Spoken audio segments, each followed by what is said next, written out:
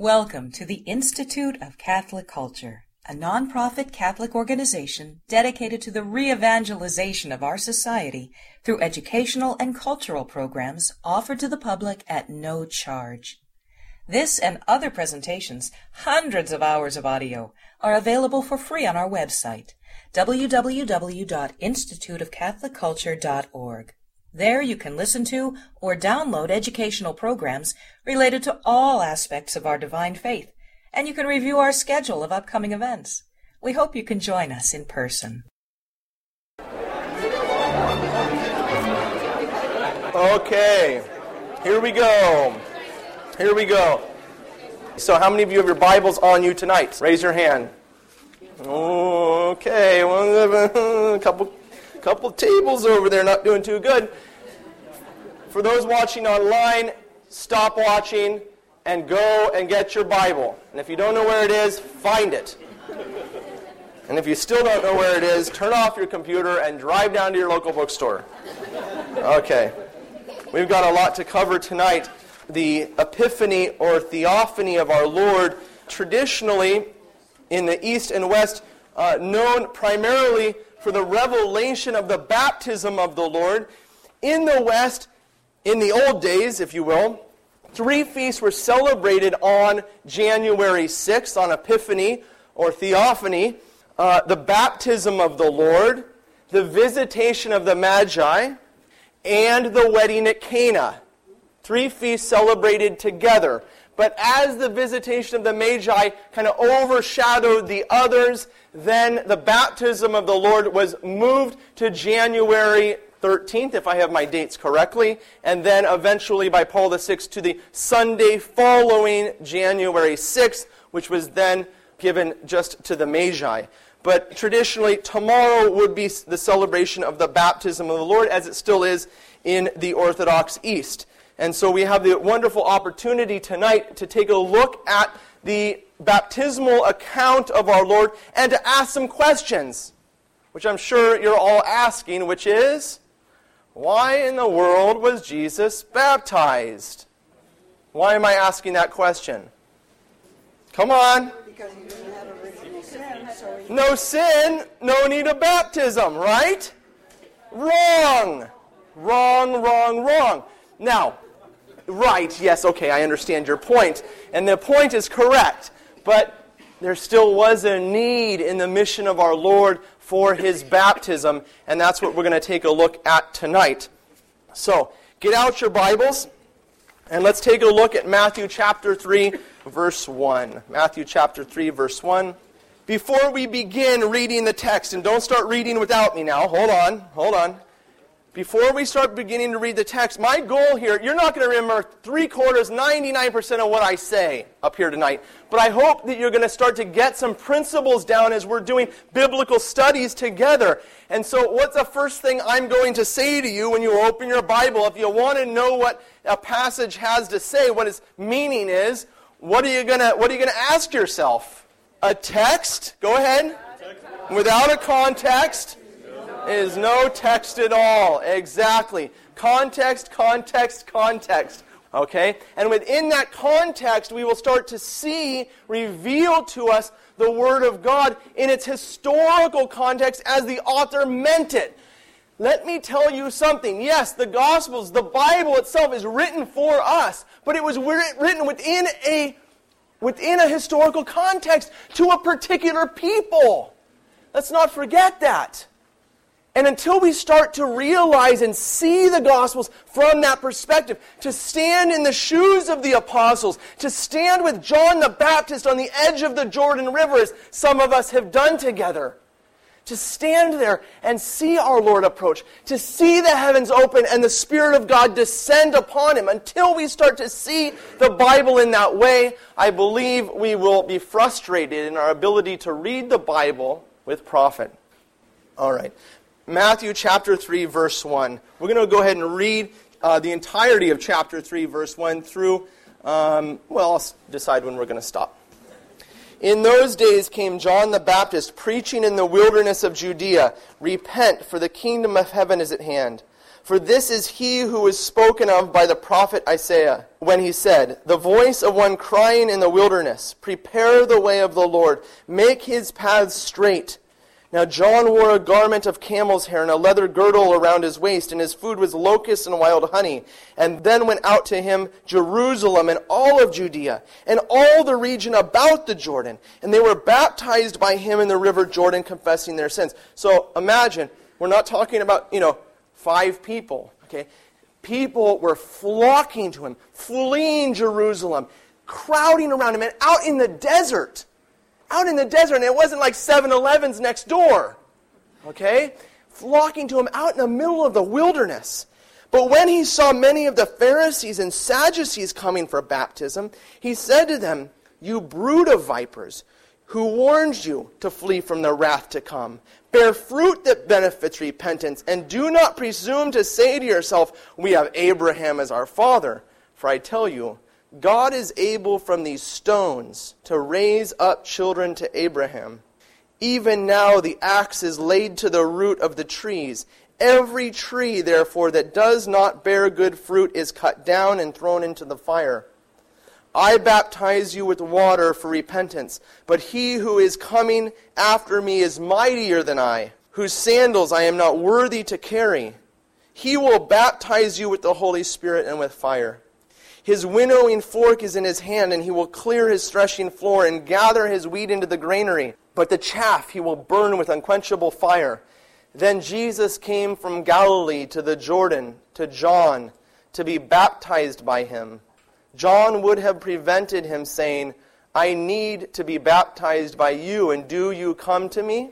But Jesus answered him, let it be so now, for thus it is fitting for us to fulfill all righteousness. Then he consented. And when Jesus was baptized, he went up immediately from the water, and behold, the heavens were opened, and he saw the Spirit of God descending like a dove and alighting on him. And lo, a voice from heaven saying, this is my beloved Son, with whom I am well pleased. Then Jesus was led out by the Spirit into the wilderness to be tempted by the devil. And he fasted for 40 days and 40 nights. And afterward, he was hungry. Context, context, context. If you ask yourself the questions, who, what, why, where, when, if you ask those questions and you begin to answer those questions, you'll be well on your way to understanding the text. It takes patience, yes, but this is not written like the New York Times or the Washington Post, where, I was going to say fact upon fact is listed.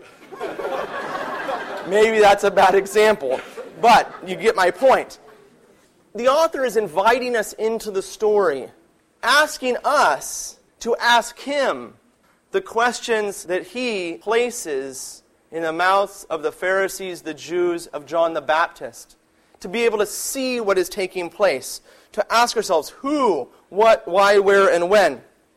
To ask ourselves the questions, where was Jesus? Where was he coming from? Answer me that question. Where was he coming from? In Galilee. In Galilee. Yeah, where in Galilee? In Nazareth, exactly. He made his way down the Jordan Valley. Probably at least a day's walk, but probably more like 2 or even 3 days' walk, down to where John the Baptist was baptizing in the Jordan River.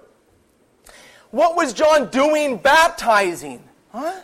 What was John doing baptizing? I think oftentimes we have this idea that baptism is for the Christians. But here we've got a Jew baptizing. Why were the Jews baptizing, and what did they mean by it? Why were people flocking to John in the middle of the desert, in the middle of nowhere? What was it about what John was preaching that was driving them out of the cities? All of Judea, it says, Jerusalem was flocking to him. Imagine what you think the leaders, okay. What do you think? I got more important things to say. What do you think the leaders in Jerusalem thought about John the Baptist? Huh? The people were going to him and leaving them. All right. Can we go back, I think, a couple slides there?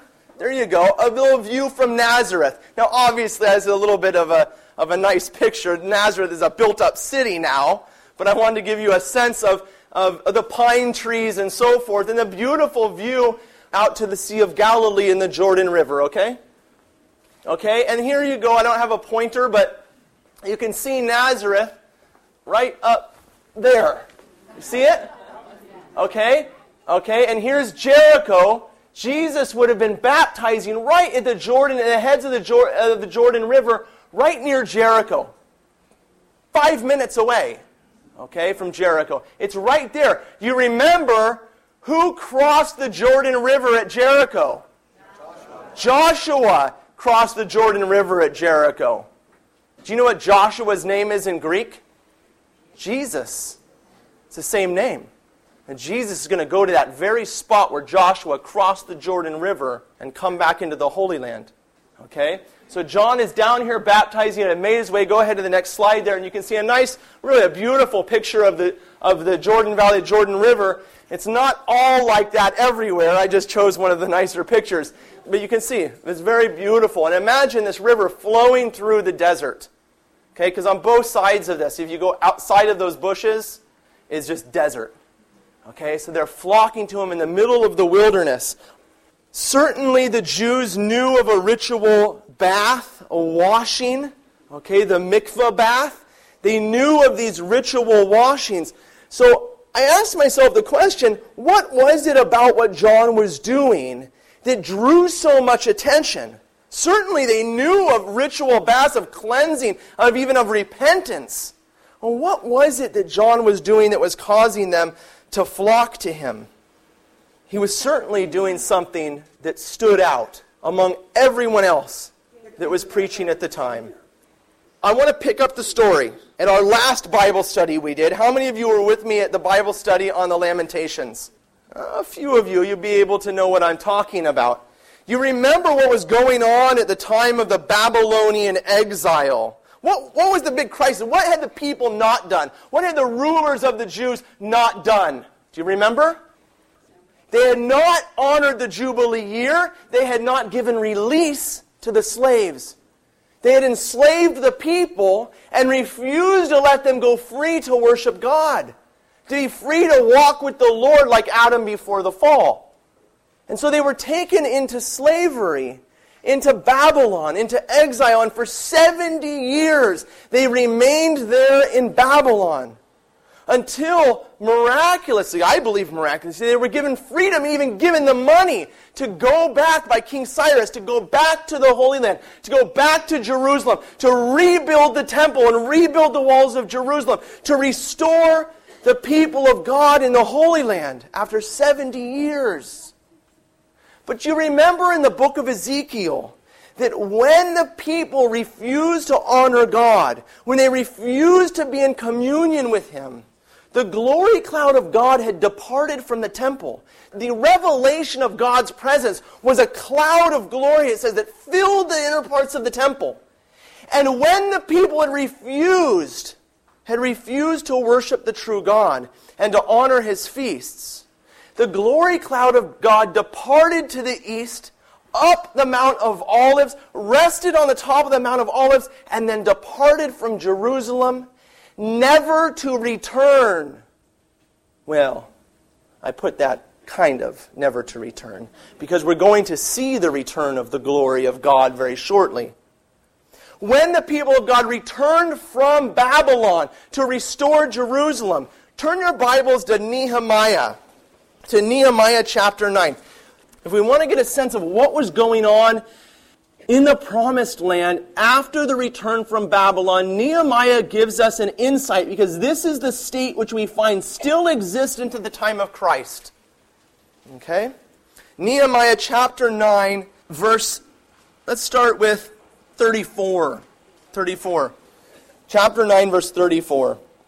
Our kings, our princes, our priests, and our fathers have not kept thy law or heeded thy commandments. And thy warnings which thou didst give them, they did not serve thee in their kingdom, and in thy great goodness which thou hast given them, and in the large and rich land which thou didst set before them. And they did not turn from their wicked works.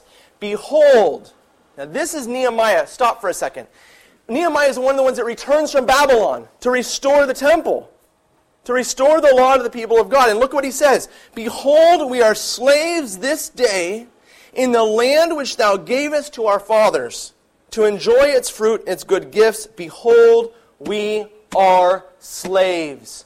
When the people of God returned from the Babylonian exile after 70 years, I think we have this sense, at least at the time of Christ, that we have the pious Holy Family and the nice baby Jesus and all the pious Jews. Not the case. Not the case. The people of God were in a bad way, and the glory of God had not returned to the temple. If you were to walk into the Holy of Holies at the time of Christ, it would have been empty. The Ark of the Covenant was long since gone. The glory cloud of God, which revealed the presence of God to the people, had never returned. So the people looked forward. They looked forward to the day when there would be a real restoration, when they would not only receive the land back, but that the foreign rulers that oppressed them would be driven out, and the people of God would be restored in the land which they had been given.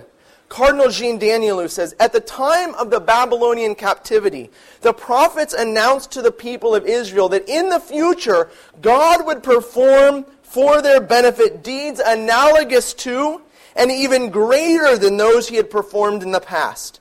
So there would be a new deluge, a new flood, in which the sinful world would be annihilated. There would be a new exodus in which, by his power, God would set mankind free from its bondage to idols.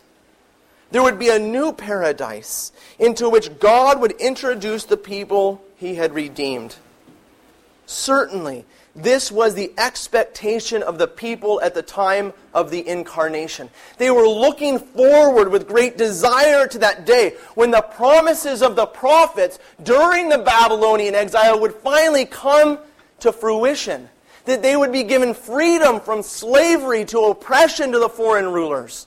When the king would come and be restored, the Messiah would appear. And they knew by the words of the prophets that when that day came, God would indeed perform works analogous to, but even greater than the works he had done in the past.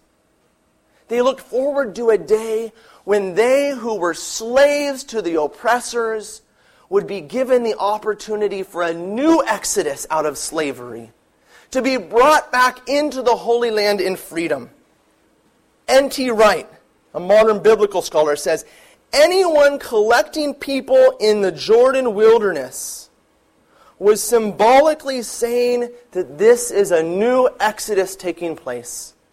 Imagine the Pharisees and Sadducees, the rulers of the Jews, as people are flocking out to the very location where Joshua set up camp to retake the Holy Land.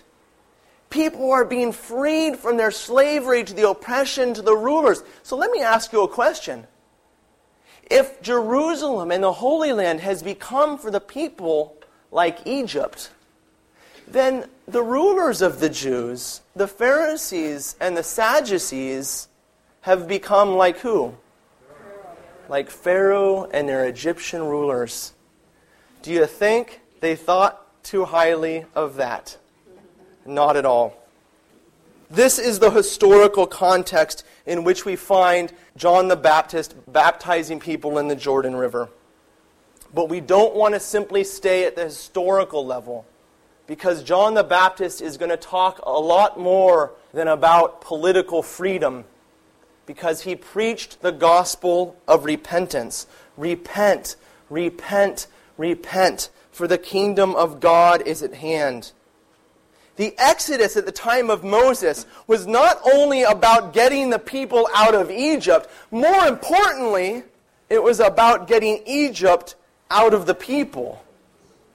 To get them to be freed from slavery, not to political rule, but slavery to idol rule, to false worship. To give them freedom once again to worship the true God. Freedom from sin. And this is more to the point. Yes, John was calling people out into the desert, and it certainly had political overtones and political meaning. But more importantly, what John was preaching was a freedom of the soul, a freedom of the heart, to free themselves from the sinful place that they found themselves. Look at Luke chapter 1 with me. Luke chapter 1, verse 14. And you will have joy and gladness, and many will rejoice at his birth. This is John's birth. For he will be great before the Lord, and he shall drink no wine nor strong drink, and he will be filled with the Holy Spirit, even from his mother's womb. He will turn many of the sons of Israel to the Lord their God. Notice the problem. If they need to be turned towards the Lord, then many of the people of Israel are turned away from him. And the disobedient to the wisdom of the just, to make ready for the Lord a people prepared. To make ready for the Lord a people prepared. John begins his mission of baptizing, by quoting the prophet Isaiah. Turn your Bibles just a couple pages to Luke chapter 3. Luke chapter 3. He appears on the Jordan River, quoting Isaiah the prophet. When is Isaiah prophesying? During the time of? When did all the prophets prophesy? Just before the Babylonian exile and during the Babylonian exile, during the time of the kings, when the people of God were living in the Holy Land but oppressed and in slavery to sin. Very similar to the situation that we find ourselves in during the time of John the Baptist. And John stands up, chapter 3, let's start with verse 3. And he went into all the region about the Jordan, preaching a baptism of repentance for the forgiveness of sins. As is written in the book of the words Isaiah the prophet, the voice of one crying in the wilderness, prepare the way of the Lord, make straight his paths.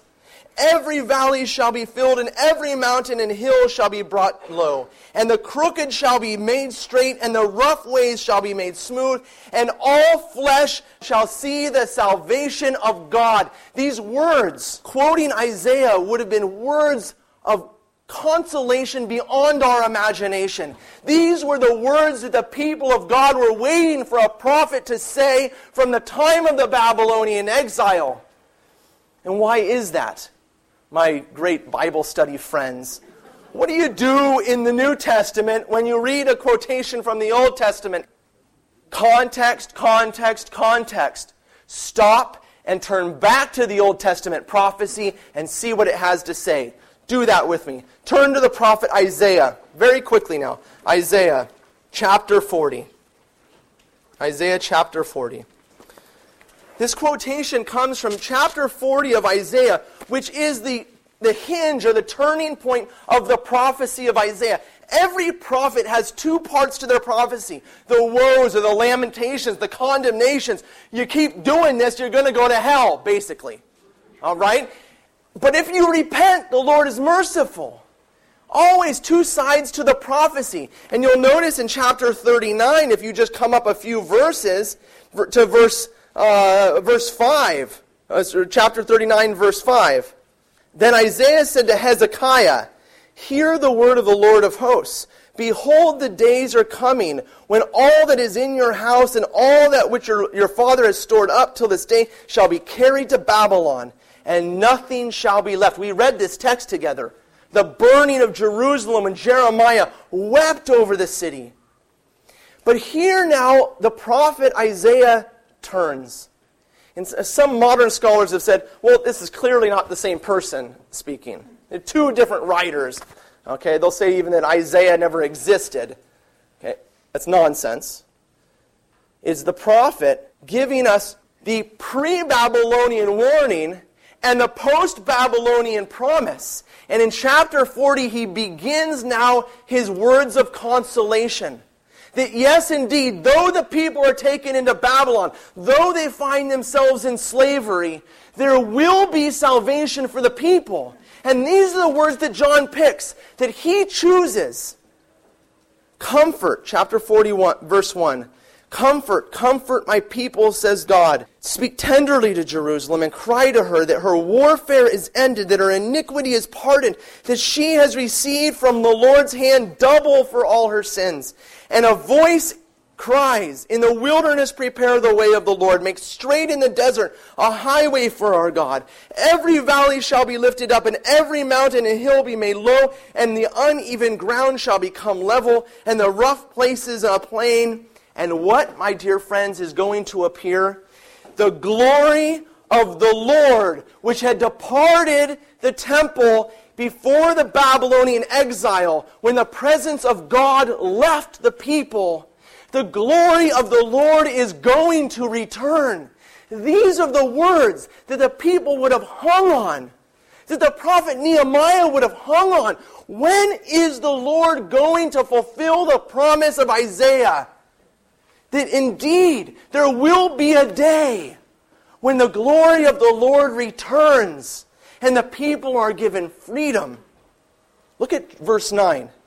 Get up to a high mountain, O Sion, herald of good tidings. Lift up your voice with strength, O Jerusalem, herald of the good tidings. Lift it up. Fear not, says the city of Judah. Behold your God. Behold, the Lord God comes with might. Imagine, for those willing to leave Jerusalem and leave Judea and head out to the middle of nowhere to hear the words of the prophet John introduce the book of consolation. That today, Nehemiah, your prayer is answered. Today, the Lord is going to work a mighty work. And when He does that, nothing less than the glory of the Lord is going to return. The glory of God is coming, John says. And when that glory comes, turn your Bibles with me to Ezekiel. Ezekiel chapter 36. All of the prophets, as I say, have these two aspects. The book of woes, or the condemnations, and then that hope. When the day of the Lord comes, this is what's going to happen. And here Ezekiel, who told us about the glory of the Lord leaving, is now going to tell us what that day of the Lord is going to look like. Ezekiel chapter 36, verse 24. Chapter 36, verse 24. For I will take you from the nations and gather you from the countries and bring you into your own land. I will sprinkle you with clean water upon you, and you shall be clean from all your uncleanness, and from all your idols I will cleanse you. A new heart I will give you, and a new spirit I will put within you, and I will take out of your flesh the heart of stone and give you a heart of flesh. I will put my spirit within you. The Spirit of God is going to descend from heaven upon man when this cleansing with water takes place.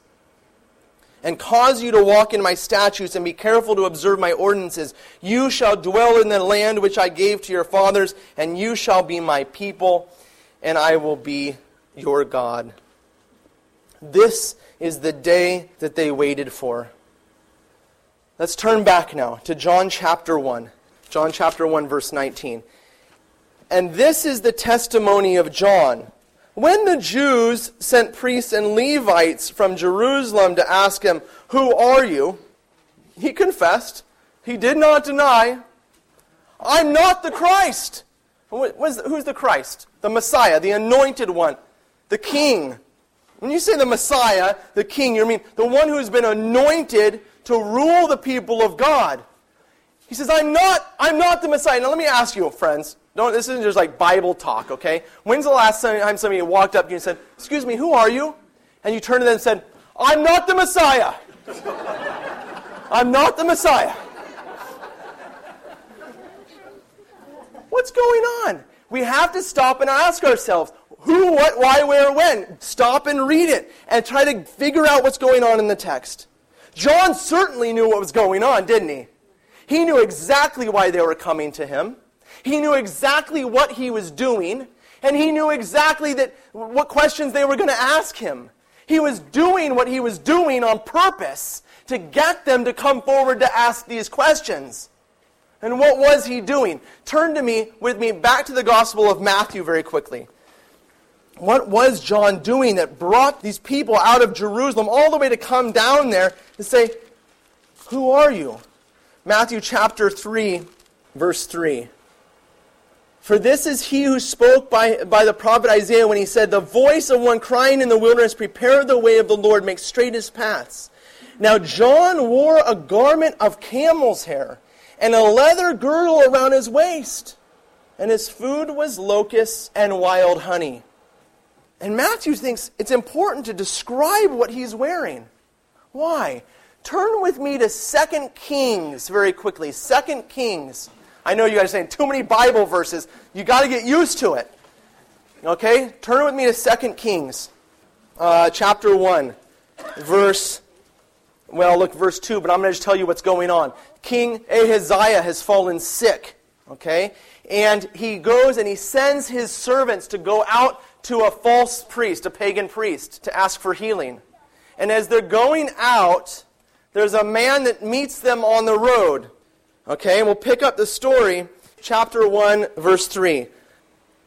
But the angel of the Lord said to Elijah the Tishbite, "Arise, go up to meet the messengers of the king of Samaria, and say to them, is it because there is no God in Israel that you are going to inquire of Baal-zebub, the god of Ekron? Now therefore, thus says the Lord, you shall not come down from the bed to which you have gone, but you shall surely die." So Elijah went, and the messengers returned to the king, and he said to them, "Why have you returned?" And they said, "Well, there came a man to meet us and said to us, 'Go back to the king who sent you and say to him, thus says the Lord, is it because there is no God in Israel that you have gone to inquire of the Baal, the god of Ekron? Therefore you shall not come down from your bed to which you have gone, and you shall surely die.'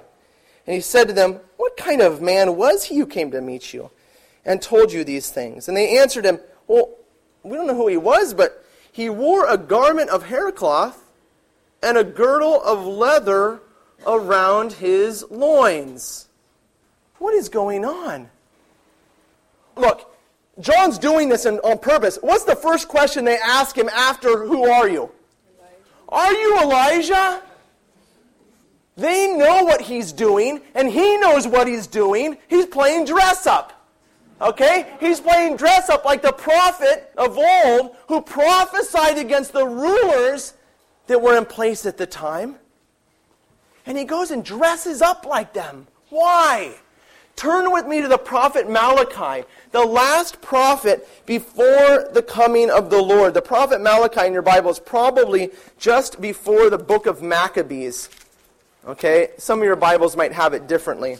Very short little text. The last prophet of the Old Testament before John the Baptist appears on the Jordan River is the prophet Malachi. And the last words of the last prophet, chapter 4, verse 5.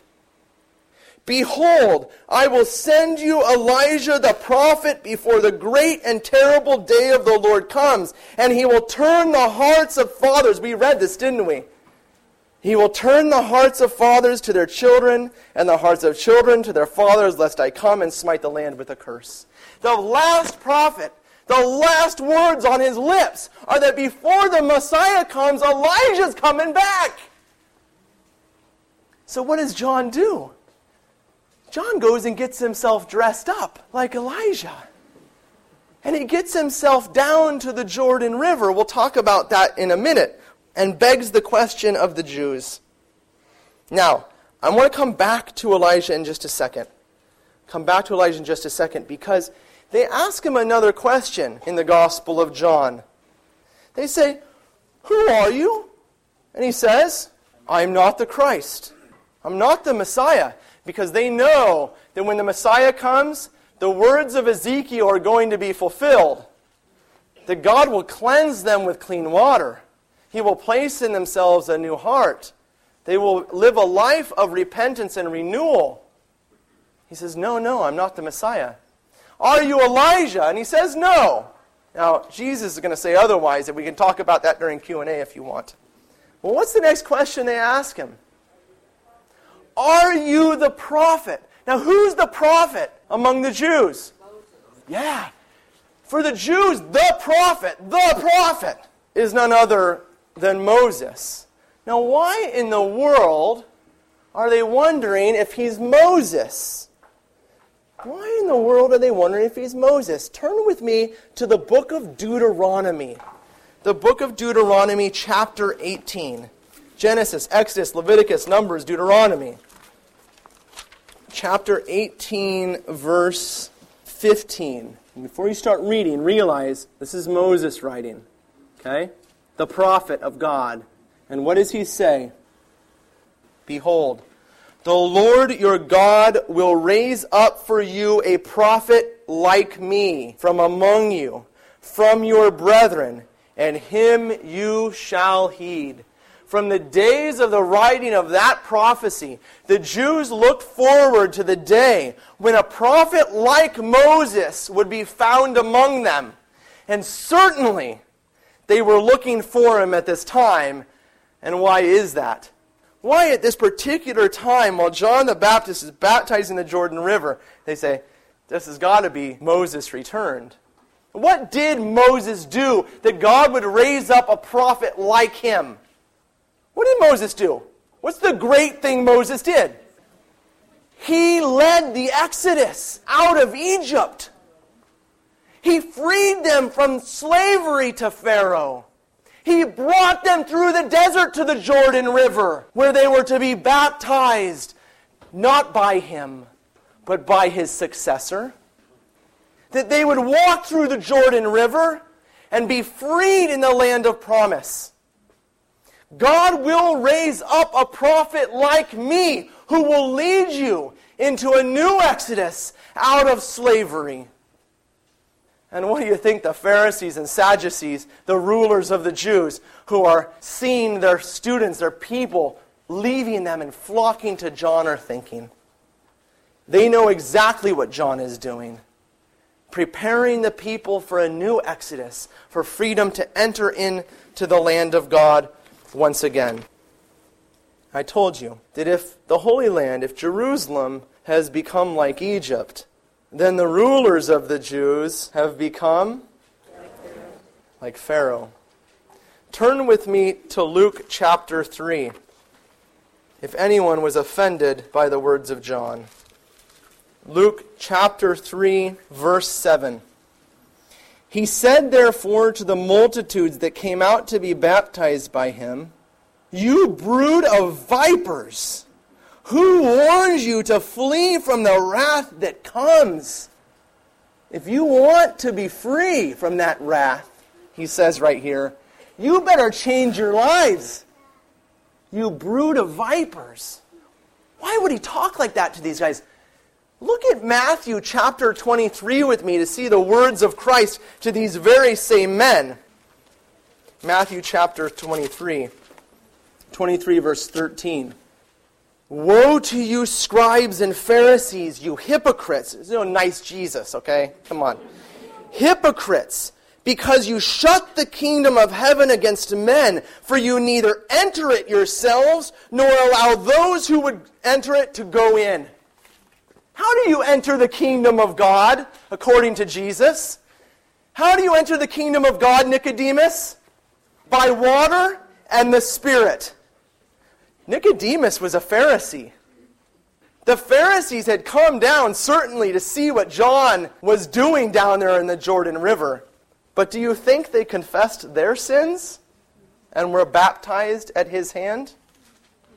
You brood of vipers, you hypocrites! You shut the kingdom of heaven against men, and you neither enter that kingdom yourself, nor allow those who would enter to go in. The scene going on at the Jordan River is not all fairy tale and flowers. The Pharisees are coming down to find out who this man is that is stealing their people from them. And John is publicly declaring those rulers to be nothing less than Pharaoh and the Egyptians. Take a look at Matthew chapter 23, verse 25. John had said, repent, you hypocrites. Bear fruit that is worthy of the kingdom. But notice what Jesus says. Woe to you, scribes and Pharisees, hypocrites! You cleanse the outside of the cup and the plate, but the inside they are full of extortion and rapacity. You blind Pharisees, first cleanse the inside of the cup and of the plate. First clean what's inside, Pharisees. Why is he talking to them like that? Because the Pharisees were known for one thing. The Pharisees were known because they believed that in order to get the Messiah to come, all of the people of Israel needed to observe the ritual purity rites that were proper to the priests alone. They believed, they were like rigorous, okay? They believed that we all get really serious. We all go through all of the ritual cleansings that the priests were supposed to do. The bath washings. Why do you think they're interested in what John's doing? They were interested in ritual purity. That was their life. And they wanted everybody to do the ritual purity, but without any true repentance in their heart. And this is exactly what Jesus goes after, because these are the same men that will stand up in front of the Romans and say in a few short days, "We have no king but Caesar." These are men who are not truly interested in following God in their heart. Brood of vipers. All right. This leads us back then to the prophet Elijah. I want to speak a little bit more about him. What was going on at the time of Elijah that John the Baptist would try, as best he could, to make himself up to be like Elijah? What was he trying to tell the Pharisees at the time? I already mentioned a little bit about it. Elijah was preaching during the time of the kings. The time of the kings was just prior to the Babylonian exile. The time of the kings was about the worst possible situation that the people of God ever experienced. You remember King Josiah during our Lamentations talk, King Josiah, the 8-year-old king who was righteous. When they found the book of the law and brought it to him and said, we just found a book in the temple. You might want to read this. They had lost the law of God completely. They didn't even know it existed. This is how bad things were. This is what the prophet Elijah and all of the prophets were preaching against. That's what was going on at the time of the kings. And they had not repented. And it drove them into Babylon, into exile from the house of God. Turn your Bibles back to 2 Kings now. Because it is in this context that we start to see what John is doing out in the desert in the Jordan River. 2 Kings chapter 2. When the people of God refused to repent, when the kings refused to repent, then the righteous man Elijah goes on his own exodus. But notice where he is when he begins his exodus in chapter 2. Now, when the Lord was about to take Elijah up to heaven by a whirlwind, Elijah and Elisha were on their way from Gilgal. They make their way from Gilgal down into the Jordan Valley. Gilgal is within the Holy Land. He's in the place of salvation. He's in the place where God had led the people to receive their inheritance. But that place, that Holy Land, that promised land, that place of paradise had become none other than Egypt again. No, not slavery to a foreign king, but slavery to idol worship. Slavery to sin. They were setting up the golden calf in the middle of the Holy Land and worshiping him, not just out in the desert. Things were in a bad way. And God says, get out of there. Get out of that place which had been my home and leave it. Go on in Exodus. Out of the Holy Land this time. He leaves Gilgal in verse 4. Elijah said to Elisha, "Tarry here, I pray you. The Lord has sent me to Jericho." But he said, "As the Lord lives and as you yourself live, I will not leave you." So they came to Jericho, and the sons of the prophets who were at Jericho drew near to Elisha and said to him, "Do you know that today the Lord will take away your master from over you?" And he answered, "Yes, I know it. Hold your peace."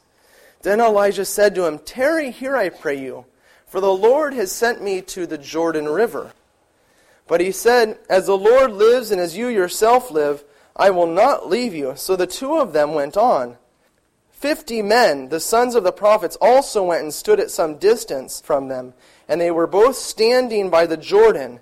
Then Elijah took his mantle, rolled it up, and struck the water, and the water parted to the one side and to the other, till the two of them could go over on dry ground. And when they had crossed, Elijah said to Elisha, Ask what I shall do for you before I am taken away from you. And Elisha said, I pray, let me inherit a double share of your spirit. Not just make me like you, but give me a double portion of what you have. A double portion of the Spirit of God. And he said, you have asked a hard thing, yet if you see me as I am being taken from you, it shall be so for you. But if you do not see me, it shall not be so. And as they still went on and talked, behold, a chariot of fire and horses of fire separated the two of them. And Elijah the prophet was taken up in a whirlwind. The word wind in Hebrew is also translated as spirit. He was taken in a whirlwind of the Holy Spirit up into heaven. And Elisha saw it, and he cried, my father, the chariots of Israel and its horsemen, and he saw him no more. And then he took hold of his clothes and rent them in two pieces, and he took up the mantle of Elijah that had fallen from him and went back and stood on the banks of the Jordan. He also hit the Jordan and crossed over it. Origen says that Elijah the prophet was made more fit to be taken into heaven after having been baptized in the Jordan River. I like to call this the reverse baptism. Elijah the prophet doesn't stand like Joshua of old and go into the promised land, because the promised land has become Egypt. Instead, he leaves the promised land, which has become Egypt. He goes through the Jordan River, and having left behind him, freed himself from sin, cut himself off, repented, yes, cut himself off completely from a people that had yoked themselves to sin.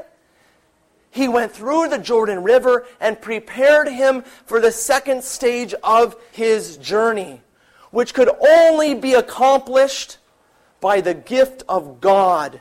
For it is God and God alone who gives us entrance into His house, into the promised land. Elijah, repenting of the people of God, was baptized in the Jordan River, and suddenly, at that moment, the Spirit of God descended from heaven and took him into paradise. And John the Baptist is standing on the edge of the Jordan River, dressed up like Elijah. And suddenly, in that river, appears the man who will be his successor to receive a double portion of his Spirit. St. Athanasius says, repentance, what John was calling people to, repentance is not enough. For repentance does not recall men from what is according to their nature. All that it does is make them cease from sinning. And my dear friends, baptism does a whole lot more for us than simply make us cease from sinning. For it makes us sharers in the divine life of God. It makes us sharers in the Holy Spirit. Repentance is only the first half of the action. And this is what John is doing. Calling people down to the Jordan River. Camped out on the edge of the Jordan. One scholar was saying he must have been baptizing on the eastern side because Herod, who would have him arrested, was the governor, the ruler of that part. He wasn't the ruler of the west, what we call the West Bank. So he would have been outside of the Jordan River, outside of the Holy Land. Camped there, calling people to repentance, bringing them halfway. But what did they need? Like Elijah the prophet, they needed the gift of the Holy Spirit, and without that, they would be left separated from God for the rest of their life. They waited then on the edge of the Jordan River for that day when God would send His Holy Spirit upon mankind once again, when the glory cloud of God, when the glory of the Lord would be revealed, as Isaiah the prophet in chapter 40 promises. St. Basil the Great says that water fulfills the image of death, and the Spirit gives us the earnest of life. Think about it. Repentance. Repentance is not something we simply say, I'm sorry. But it's when we decide with John to cut off that branch which does not bear fruit, to leave our former life behind us, to die to our old self that we might live with God. St. Basil, water fulfills the image of death, and the Spirit gives us the earnest of life. The water receives the body as in a tomb, while the Spirit pours in the quickening power, renewing our souls from the deadness of sin unto their original life. And at this moment, the Son of God appears in the Jordan River, and the heavens are opened, and the Spirit of God descends upon him. This is where we are thrust into the deeper mystery of Christ's baptism. Not a freeing from the Babylonian exile or the time of the kings, but in the context of God's gift of his life to mankind and the original calling of mankind as his Son. St. Basil tells us about this double nature of water for the Jews, and for good reason. In the flood, sinful man died and was buried in the waters. The dove was sent forth and hovered over the waters like the waters of creation. And Noah and his family came through those waters to receive the gift of God's life again. At the crossing of the Red Sea, Pharaoh and the Egyptians had been buried, had been covered over in the waters, while the people have crossed dry shod in faith. St. Paul says they were baptized into Moses, that they could come forth on the other side of those waters, man, fully restored in the likeness of God. You want to know what happens to us when we're baptized? Look at what happened to Moses when he went up on Mount Sinai. He was transfigured and transformed into the image of God himself to the point where he had to veil his face. People couldn't even look at him. He shined with the life of God. I say I'm off my notes, but I got to say this to our Protestant brothers and sisters that are watching online or they're here tonight. My dear friends, when God wants to share his life with you, it doesn't remain outside of you, but it takes hold of you and changes you and shines out of you, so that you become divinized in the image and likeness of God like Adam before the fall. The crossing of the Jordan River, the people of God left behind them their old ways, their sinful life in Moab and in Egypt. They crossed through the waters of the Jordan River and entered into the promised land, into the kingdom of God again, having died to their old life. Yes, water has this double nature of a tomb and also a womb. That we who enter it in faith die to our old selves, that we might rise again with God. In the baptism of Jesus, we encounter not only Elijah and the new Elisha, not only the new Moses or the new Joshua who will lead the people, but we encounter the glory of God himself, Jesus Christ, who has been born not to undo the Babylonian exile, but to undo the devil and his entrapment of mankind. In the Gospel of Mark, and you don't have to turn there right now, but in the Gospel of Mark, he says that at the moment of Jesus' baptism, the heavens were rent open, torn open. The power of God, the Holy Spirit, descended upon the Jordan River, not with flowers and beautiful trees, but this was God who was coming to confront the problem which mankind faced, namely enslavement to the devil and to sin. It is here that the Fathers tell us that Jesus began his mission to save mankind. For when Christ entered into the Jordan River, he entered mysteriously into the tomb. He willingly entered into the realm of death. St. Cyril of Jerusalem says the ancient dragon was in the waters, according to Job, and was taking the Jordan into his mouth. But as the heads of the dragon had to be crushed, Jesus, having descended into the waters, chained fast the strong one, so that we might gain power to tread on the head of the serpent. When Jesus came up out of the Jordan and the Holy Spirit descended upon him, we hear the words of the Father, "Behold my beloved Son." And I think we make a big mistake when we read this text in maybe in an over-pious manner, well, of course, it's Jesus. It's no great wonder that this Word of God, the second person of the Holy Trinity, is pleasing to the Father.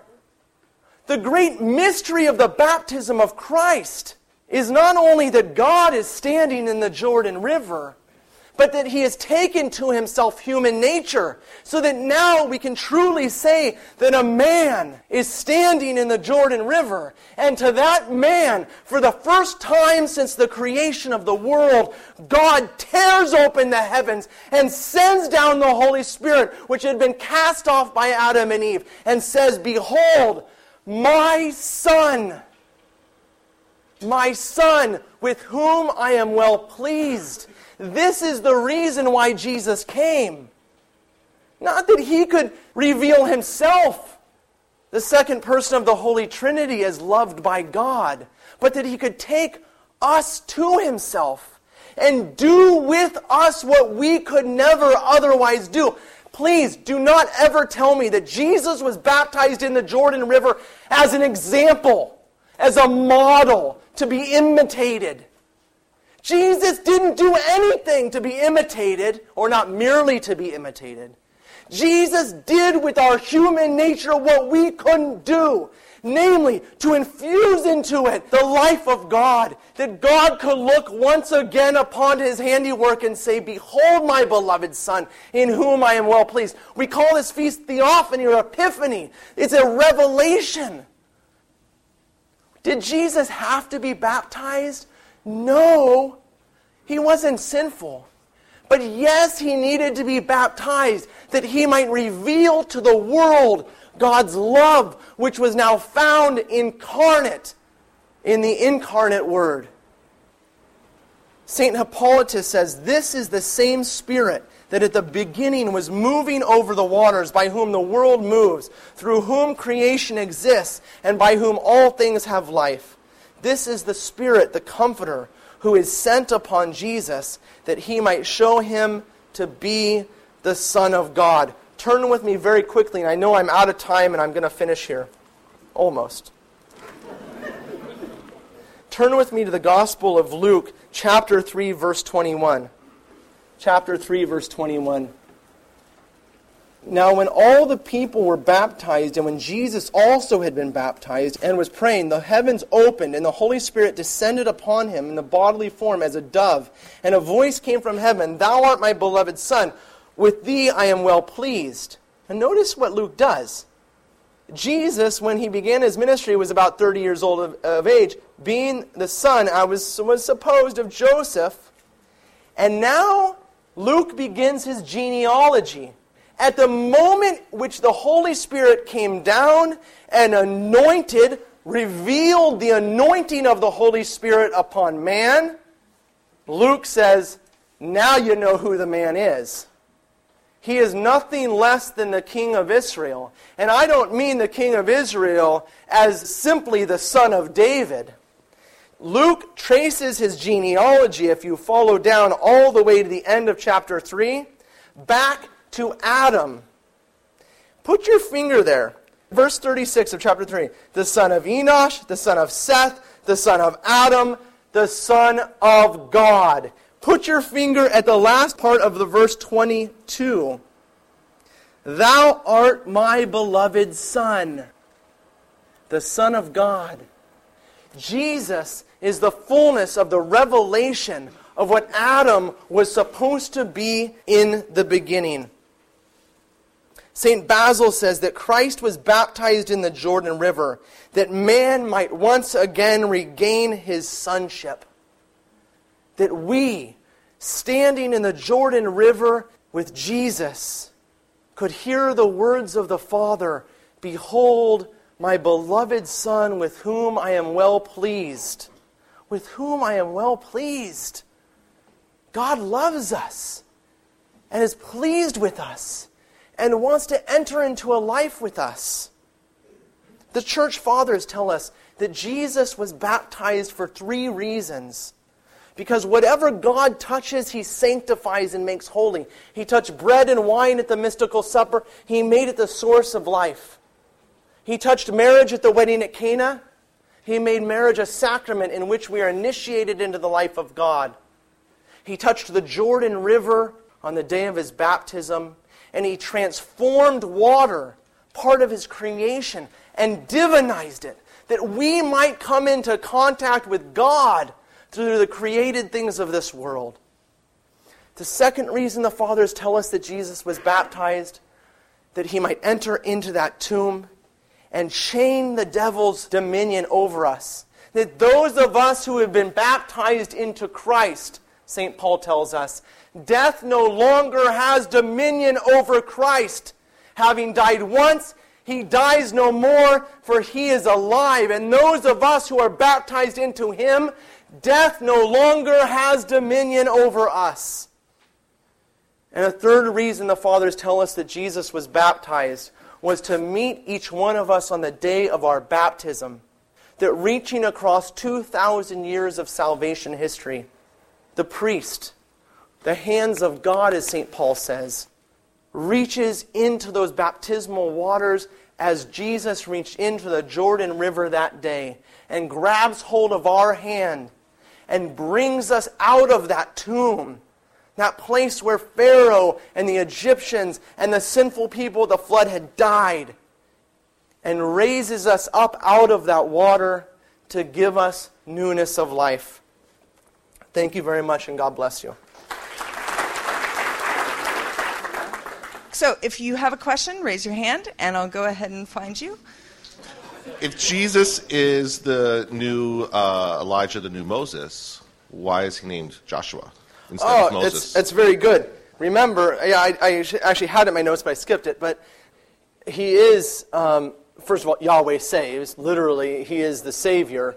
But regarding this particular aspect of Christ's ministry, which is really everything, but don't think of the baptism of Christ and the wedding at Cana and the crucifixion and the resurrection as separate mysteries all drawn out over history, individualized and separated out from each other. Not at all. The mystery of God is one mystery. It is the mysterious plan of God, as we've talked about in the past in St. Paul most explicitly, is that God wants to share his life with us. And don't get bored with that. He wants to divinize us. He wants to make us partakers in the divine nature. And so I can ask you the question, why was Jesus baptized? I could ask you the same question, why was Jesus crucified, died, and risen from the dead? And you know the answer, don't you? It's for us, that he went down into the tomb to manifest the height and the depth and the breadth of God's love. That he was willing to descend even into the realm of death, the only power which God did not create. He went there to find us. So the mystery of the baptism of Christ and the mystery of Christ's death and resurrection, they're not two separate mysteries. They're two parts of the same mystery of God tearing open the heavens that he might come and rescue us from our enslavement to sin and our placement in Egypt. What was your question about?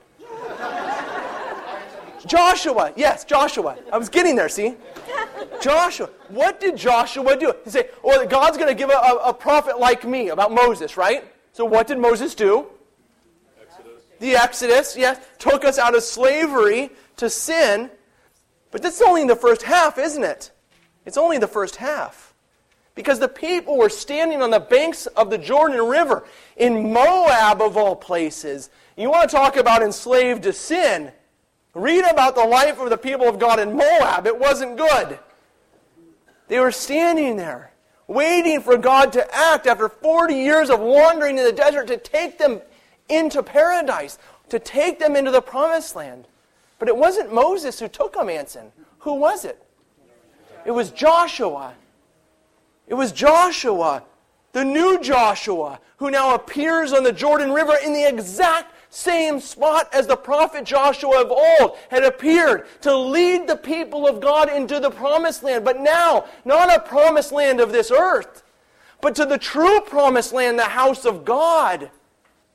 Into the kingdom of God, which Jesus talks to Nicodemus about. No longer a land, as Jesus says in John, turn with me real quick, John chapter, it's right there, why not? We'll quote the scriptures.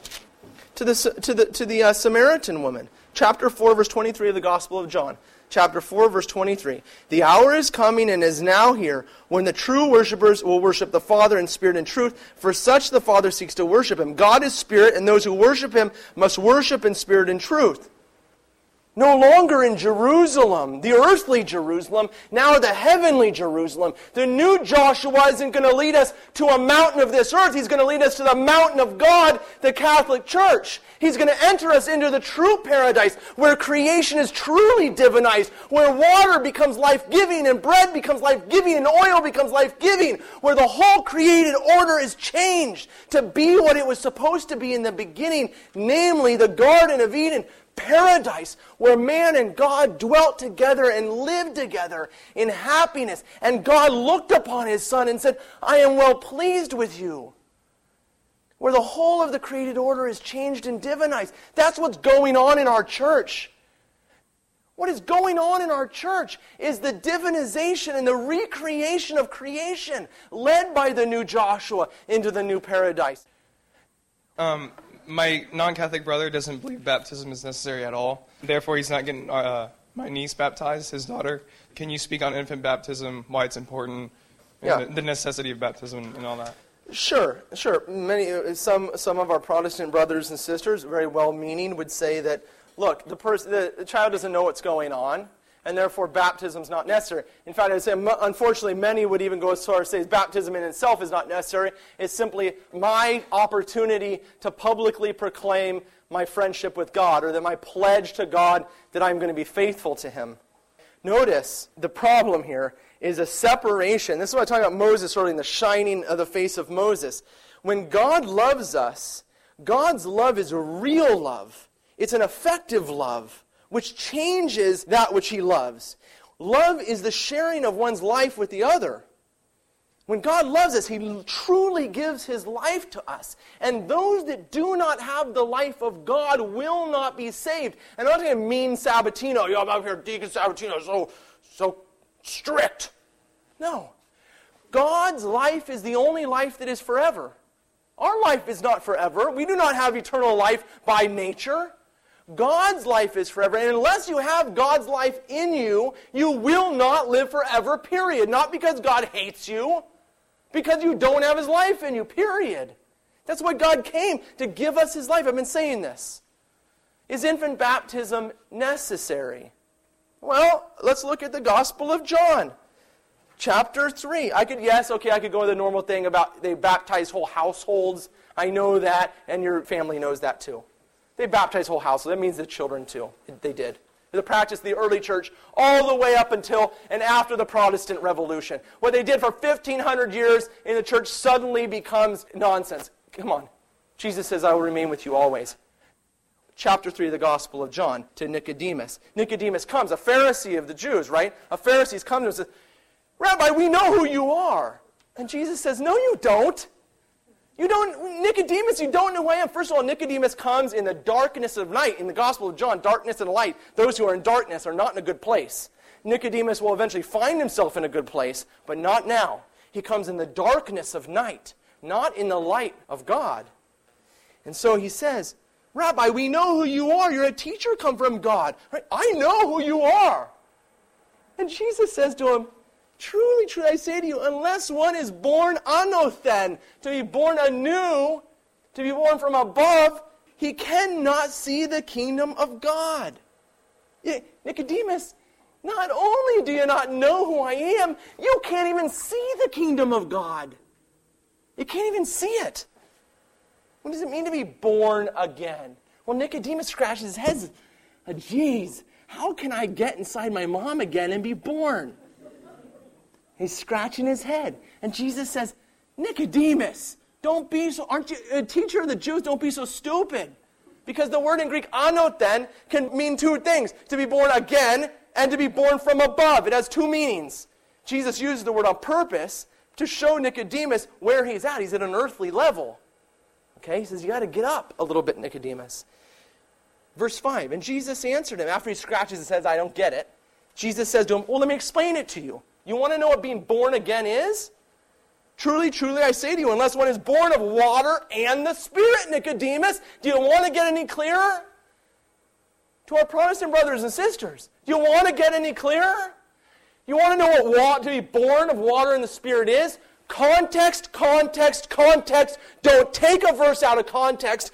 There's only one place in the Gospel of John, in the context of what is going on, where water and the Spirit are revealed together. It is the baptism of Jesus Christ. And unless you are born again of water and the Spirit, you will not enter the kingdom of God. You will not enter the kingdom of God. If you want your child to be saved, don't go playing around. Baptize them into Christ. And you say, what does a child know about baptism?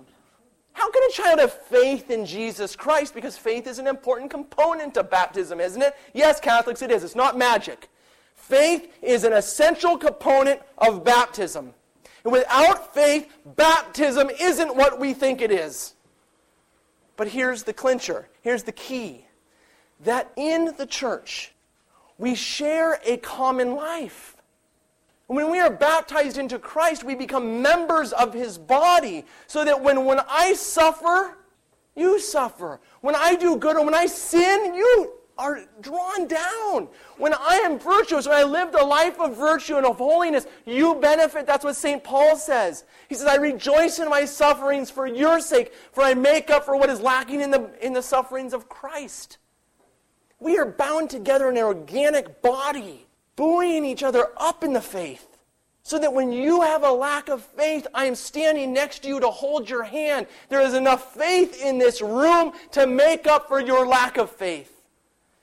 When a child comes into this world, we would never consider starving them of the earthly things they need to sustain their body. Why would we ever consider starving them of the spiritual things required to sustain their soul?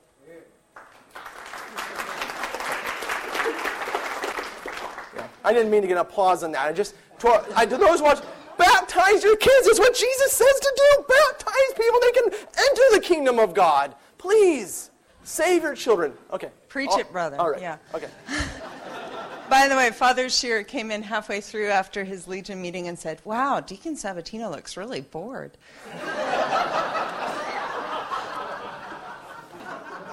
Thank you for that. Okay, so it was said about the prophet that was going to come, like Elijah, would bring the fathers to the children and the children to why that particular turn, fathers to children and children to fathers? Yeah, it's an interesting... It's the restoration. This is why we're having dinner tonight. Okay? To restore, I'm serious about that, to restore the body of Christ, to restore the family of God, to live in this earth as the beginning of a new creation. God wants this earth to be living, and when we say peace in the church, we're not talking, again, flowers and things. Real, honest to God peace and love that we might live together again. And that's why it's so important that we're coming together to learn the faith, to fast together, to pray together, to live together, to learn together, because we have been made one in Christ, to bring the fathers to their sons, because this is the great tragedy of sin, that it divides those who are meant to be united organically to share a common life together. How sad it is when fathers and sons are torn apart from each other. And not just fathers and sons in the blood, but in the faith, in this world. That's why the church calls this your primary mission. The primary mission of the church is to evangelize, to restore those outside back to the household of God. When we see somebody who is not a member of the church, run to them, grab them. Don't let them go until they come kicking and screaming into the church. Last question. One of the things you had mentioned... This better be good, by the way. Oh. All right. We're putting a lot of pressure on me now. It would have to do with one of the things you had said on our trip that really struck me. The trip to the Holy Land. Yeah, trip to the Holy Land. And you said as soon as he came out of the water, he was driven in the wilderness to tempt the tempter. And I know it's sort of related to baptism as a new Adam, but I hope you would share that real quick. It's a beautiful, I know it might be a little too long, but it's really amazing. No, it's a great point, and we'll finish with this. Jesus comes out of the baptismal waters, is clothed with the Spirit of God. The the fathers of the church say when Adam was in the garden, don't think of him walking around all naked and everything. Okay?